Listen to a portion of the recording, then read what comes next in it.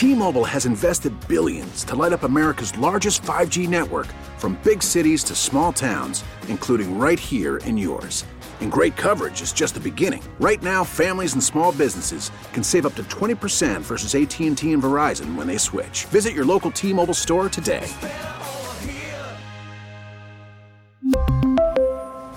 Plan savings with 3 lines of T-Mobile Essentials versus comparable available plans. Plan features and taxes and fees may vary. Call from mom. Answer it. Call silenced. Instacart knows nothing gets between you and the game. That's why they make ordering from your couch easy. Stock up today and get all your groceries for the week delivered in as fast as 30 minutes without missing a minute of the game. You have 47 new voicemails. Download the app to get free delivery on your first 3 orders while supplies last. Minimum $10 per order. Additional terms apply. Horns fall 37-34 in overtime in Lubbock, and another conference loss for Steve Sarkisian, who's now 7-9 as head coach at the University of Texas, 3-7 in conference. We'll get into the game itself. There's plenty to discuss there, but I just want to jump right into Steve Sarkisian as a head coach and his status as a head coach. And I'm not going to sit here and say what Steve Sarkisian is or make an absolute statement about how good of a coach he can be. There are some things to be encouraged by when it comes to Steve Sarkisian. I think Steve Sarkisian appears to be a very good offensive-minded coach. He appears to be able and capable of being the face of a college football program. My whole thing is this. If we're to evaluate Steve Sarkisian right now, the record is 7-9. The conference record is 3-7. If I were to ask you or anyone else, what does he do well? What would your answer be? Because there's only one thing that everyone can agree on. One thing that he does well, one thing that Steve Sarkisian does well is he was able to recruit at a high level after the season that he had last year, and he was able to bring in some talent to the University of Texas, which is great. Obviously, you need talent to win. But with the current state of NIL and the resources you have in Austin, Texas, anyone could do that. You could do that. I could do that. Anyone could do that. I could go find someone at Target. I could go find someone at HEB, and they would be able to recruit at a high level at the University of Texas. The one thing that's not going to happen with Texas football, and this is unfortunate for a lot of people, and I know this rubs a lot of people the wrong way, but it's just the reality of the situation, and it holds true with Texas A&M too. You're not going to have a situation like the end of the Mac Brown era, or to a certain point at times in the Tom Herman era, where recruiting classes aren't top notch. With the NIL money, with the resources at the University of Texas, there's always going to be talent on campus. It's impossible for it not to happen. It's impossible. Nobody else is going to be able to overnight produce those resources, that prestige, an atmosphere like Austin. It's not like the old days where, oh, well, I can go here and I'm not going to get NIL money anyways, and I can go to a better program and maybe I can develop better as a player. It's never going to happen. It's impossible at Texas and Texas A&M. So if your main praise right now is that, and that's something that we can all agree to, and it does look impressive, but if your main praise is that, that's nothing to hang your hat on, because the next guy will do that, and the guy after that will do that. As long as the rules are this way, that's always going to happen. So if Steve Sarkisian wants to win over myself and wants to win over other people, and furthermore wants to remain the coach of the University of Texas, he's going to have to change a lot of things. The great Rod Babers, friend of the show and friend of the podcast, the first form of it, now it's back. I'm going to try to get him on again. He put out this tweet. Texas is 7-9 under Steve Sarkisian. They held a halftime lead in 5 of those 9 losses. They held a fourth quarter lead in 5 of those 9 losses. They had a double-digit lead in 4 of those 9 losses. They're winning the battle of game plan and preparation, but losing the battle of adjustments. I think that's a perfect way of saying it.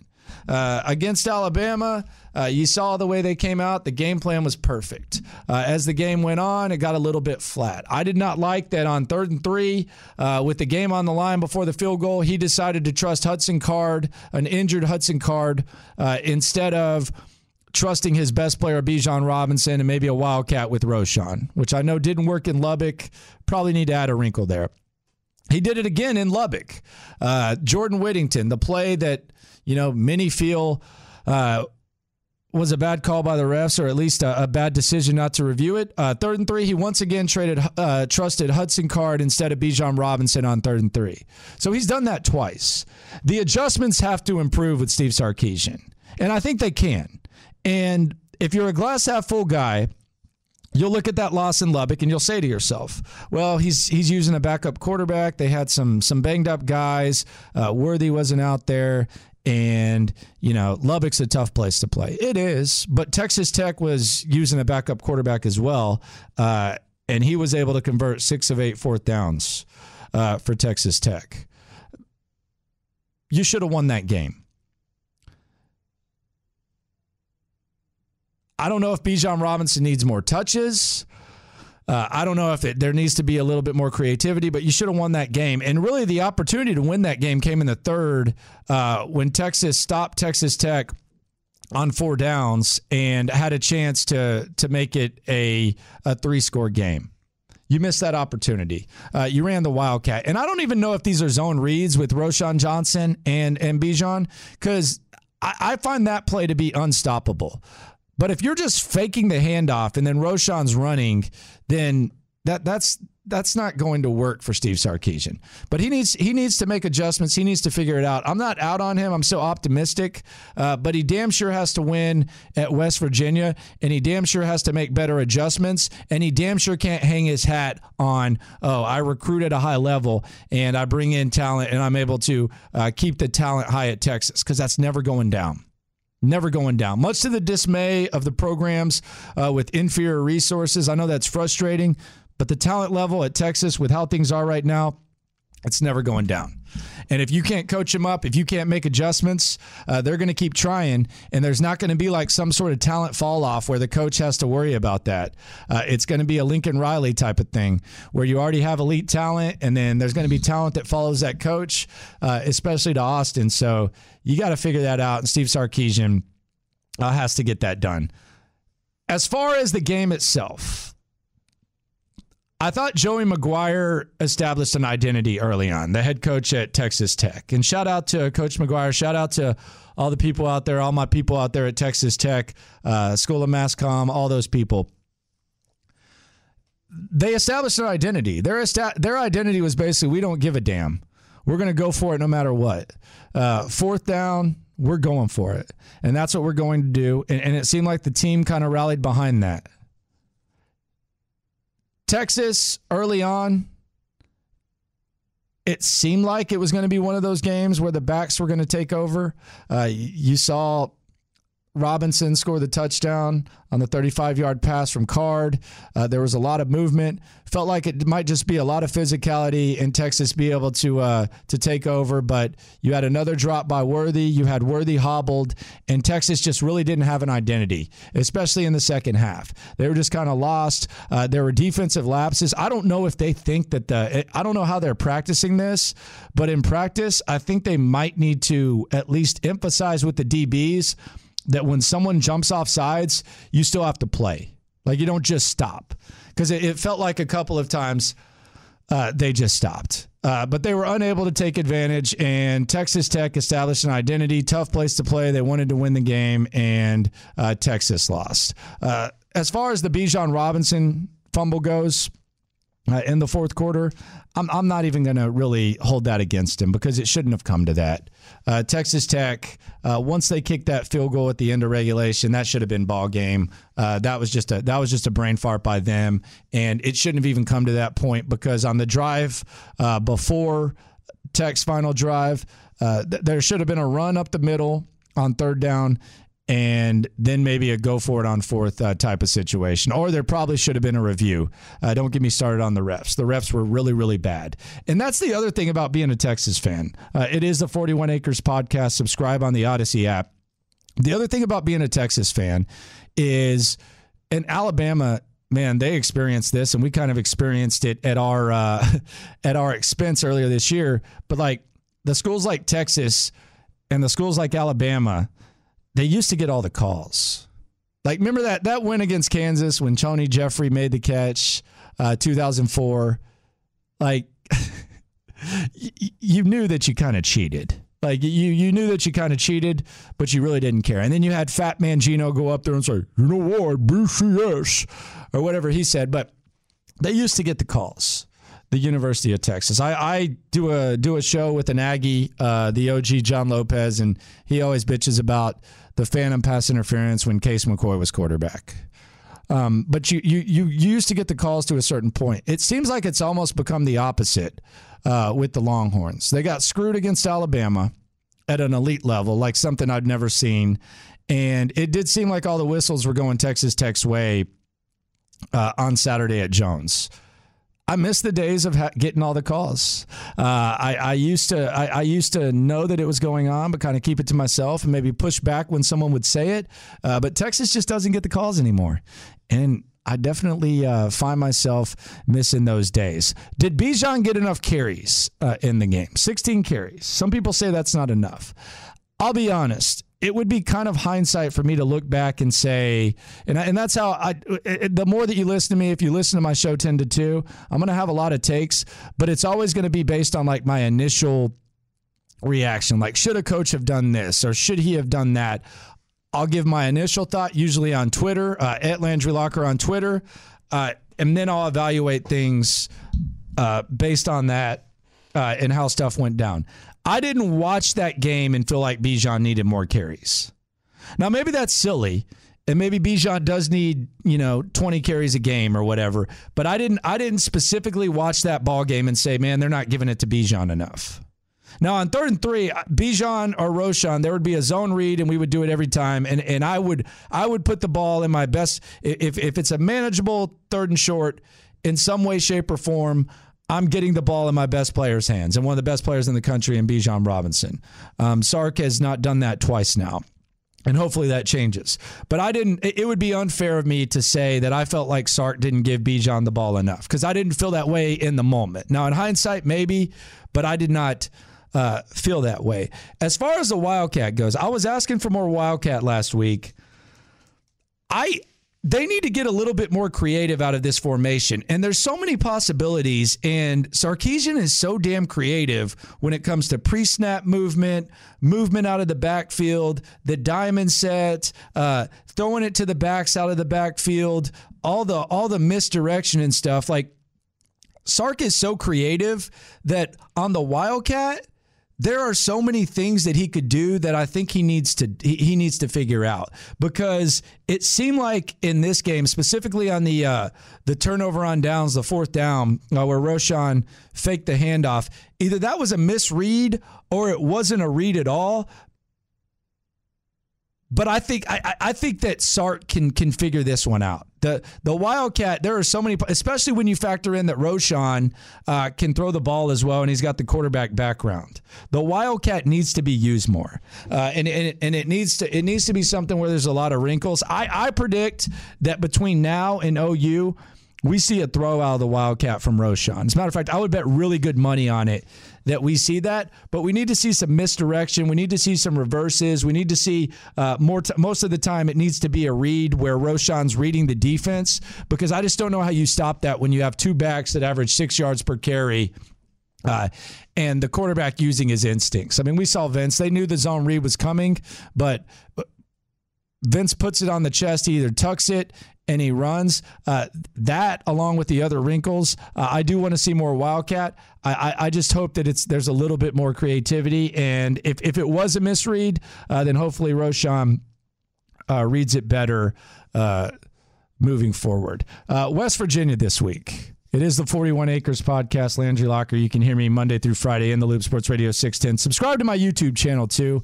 The Locker Room featuring Landry Locker. We've been doing it for a few weeks. Already got some subscribers, a lot of interaction. So follow the YouTube and listen to me on Sports Radio 610. West Virginia coming to town.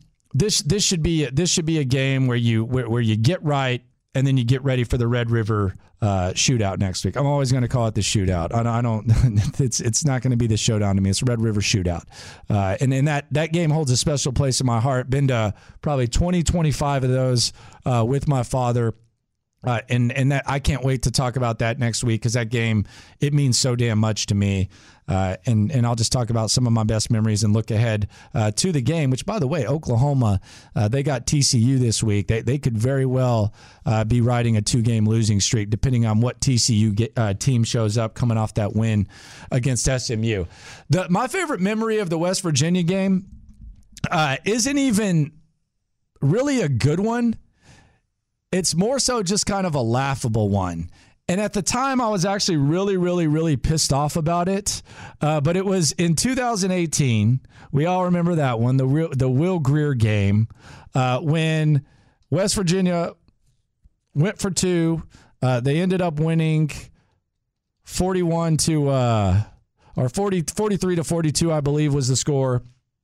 And after the game, in his typical, just for lack of a better term, bitch fashion, Tom Herman went up to the podium and he talked about how there should have been a penalty when Will Grier did the horns down and that they should have negated the touchdown or the 2-point conversion, whichever one it was. That was the point where I really just said, man, Tom Herman, between Pizzagate against Maryland the second time around and that was one of the most disgraceful displays that I have ever seen from a head coach at the University of Texas. If you don't remember it, here was Tom Herman making a complete whiny fool of himself. You know, I also thought that taunting before you cross the goal line meant that it negated a score too. So I've got to brush up on my rules and get some questions answered.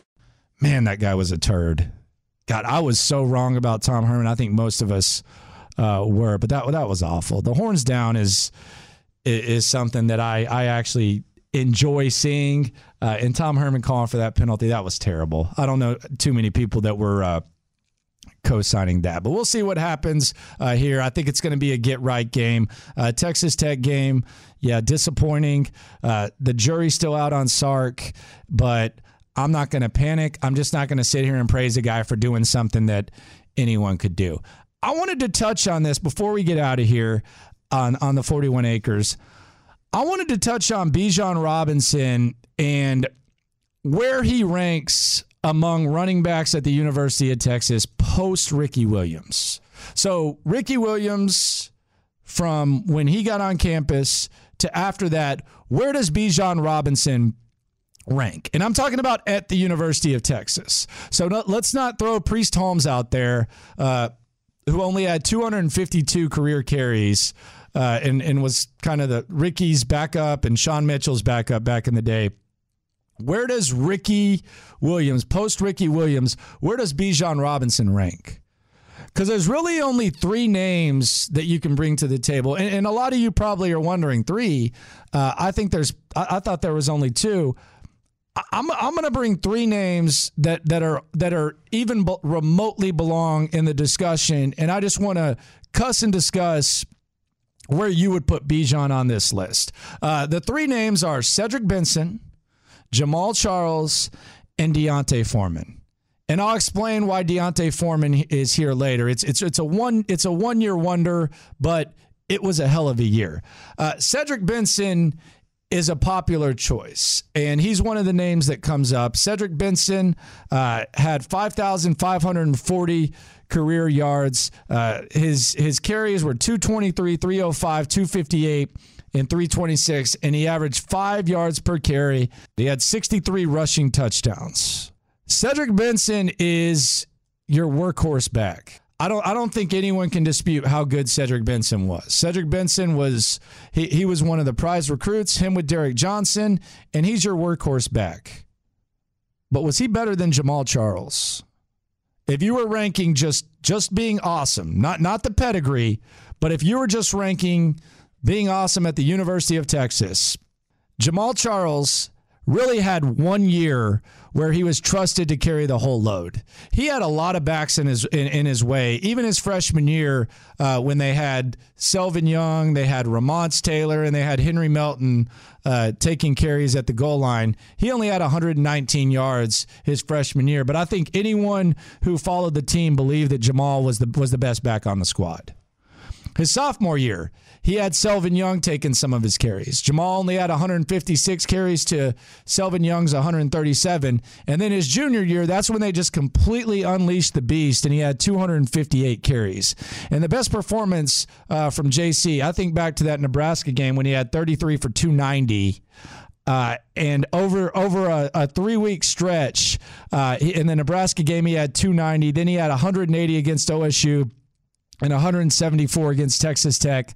Averaged 6 yards per carry, 6.2 yards per carry for his career, which is actually 0.2 less than Bijan.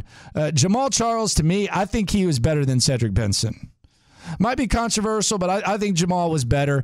And I think if Jamal had been able to carry the load for 3 years, I think we would see that. But Cedric never really had anyone in his way taking carries. There were times where maybe we wanted more Selvin Young, but we didn't really get it. And the crazy thing is that for the 2 years of his career, Cedric Benson had Vince Young in the backfield with him, who is 6th on the all-time rushing list. So he had the threat of Vince Young. Jamal had Colt a couple of years, and he had Vince for one, but when he was with Vince, they weren't really using him as much. They trusted Selvin Young to do all the little things, and they trusted Ramons at times, so we weren't really getting a full dose of Jamal Charles. But if you ask me who was better between those two, Jamal Charles was better than Cedric Benson, in my opinion. And you just look at that final year where he had 1,619 yards in that performance against Nebraska, and they were feeding him the rock. I would put Jamal Charles above Cedric Benson. Deontay Foreman is kind of a one-year guy, because Deontay Foreman was one of those guys who only got 14 carries, then 94, and then he just erupted for 323. His 2016 season, in which he averaged 6.3 yards per carry and had 2,028 yards and 15 touchdowns, is one of the best years in the history of the school. And it does make you wonder, because Deontay was behind Malcolm Brown and Jonathan Gray, and then he was behind Jonathan Gray his sophomore year. You do wonder if Deontay Foreman, if they would have used him more, if his name being in this discussion wouldn't be as polarizing and as much of an eye roll. But for that 1 year, Deontay Foreman in 2016, I would say that is he's not in the same league as Cedric Benson. And I've actually talked to Deontay, and he wouldn't even say that. He wouldn't shape his lips to say that. But that 1 year, I think it was more impressed. I was at least more impressed with that, because of the lack of talent he had around him, and the fact that there wasn't really like as many threats to the defense as there was with Cedric Benson, with Vince and all the skill position guys that we know and love so much. I think that 1 year with Deontay Foreman was actually better than any year that Cedric Benson had. And I would put it side by side with Jamal's final year. So as far as like the two most impressive years post-Ricky, I would say Deontay in 2016 and then Jamal Charles' final season in 2006. Those are the two most impressive years that I've seen from a back, but I would still have to put Jamal over Deontay, and I would also put Cedric, and I would push Deontay back on the list. Then we get to Bijan Robinson. And this one's interesting, because if Deontay Foreman was underused his first 2 years, the way Tom Herman used Bijan Robinson his freshman year, it was criminal. It was absolutely criminal. 86 carries, not nearly enough for him. And then you had last year where he finally starts getting the rock. And I don't think he's truly maximized in the pass game. I don't think Jamal was maximized in the pass game as much as he probably could have, maybe because you didn't need to. But I think Bijan Robinson, if there's any criticism you want to give Sark, it's that I don't think Bijan is used as much in the receiving game as he should. And he's used. It's just not as much. Bijan and Jamal Charles, I think, is a good discussion. And after this year, we'll have a full 2 years of Bijan being the guy, although he did get nicked up last year. And I think that's where the discussion's going to go. Bijan or Jamal Charles. No disrespect to Cedric Benson. He just had Vince for a couple of years, and he didn't have anyone in his way. He didn't have anyone in his way, and he had enough talent around him to where teams weren't just stacking the box. Now, they were to stop Vince, but he also had the threat of Vince. So my opinion, at Landry Locker on Twitter, I think the two best backs since Ricky Williams are Jamal Charles and Bijan. I would put JC number one, and to be determined on Bijan. We're going to have to see how he finishes this season starting this week against West Virginia. The whole back history of Texas is kind of interesting when you look at post-Ricky, because if we were factoring in NFL career, and I know Ricky had some really, really good years in the NFL, despite the fact that, a lot of people remember him for, the marijuana.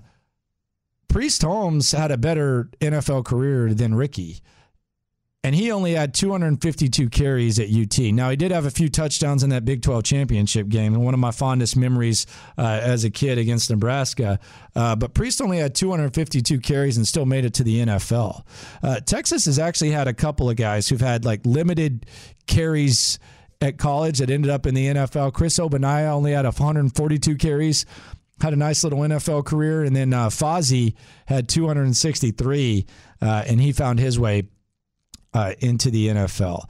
So that's my list of guys that are even in the discussion. I don't even know if many people would put Deontay in the discussion, but that 1 year, I would put that 1 year, 2016 with Deontay, I would put that toe-to-toe with any year that Cedric Benson had, especially when you take in all the factors. But JC, to me, is the best. And the crazy thing is JC was underused. If JC had been the full workload back in 04 and 05, I mean, I don't even know that this is a discussion. Hell, we could be pushing him up there to where it's him, Ricky, Earl, that we're talking about, because I think JC was criminally underused. I think Deontay was underused. I think Bijan was underused his freshman year, and I don't think Cedric Benson was. I think Cedric Benson did what he did, and he's still one of the best of all time. Rest in peace to him.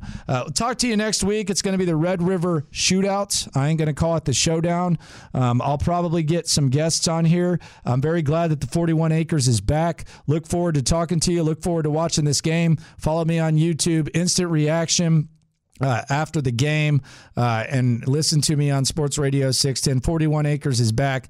Couldn't be happier. Hook 'em. T-Mobile has invested billions to light up America's largest 5G network, from big cities to small towns, including right here in yours. And great coverage is just the beginning. Right now, families and small businesses can save up to 20% versus AT&T and Verizon when they switch. Visit your local T-Mobile store today.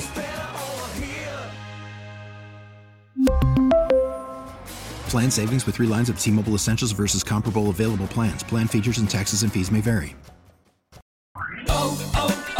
O'Reilly. Protect your vehicle's engine with a full synthetic oil change and save with Mobil 1 at O'Reilly Auto Parts. Purchase 5 quarts of Mobil 1 full synthetic motor oil and receive a $10 O'Reilly gift card after rebate. See store for details. With your Mobil 1 purchase, you'll also receive 2 times points during O Rewards Bonus Points Month at O'Reilly Auto Parts.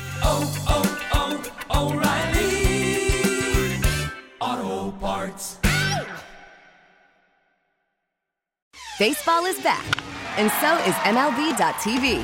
Watch every out-of-market regular season game on your favorite streaming devices, anywhere, anytime, all season long. Follow the action live or on demand.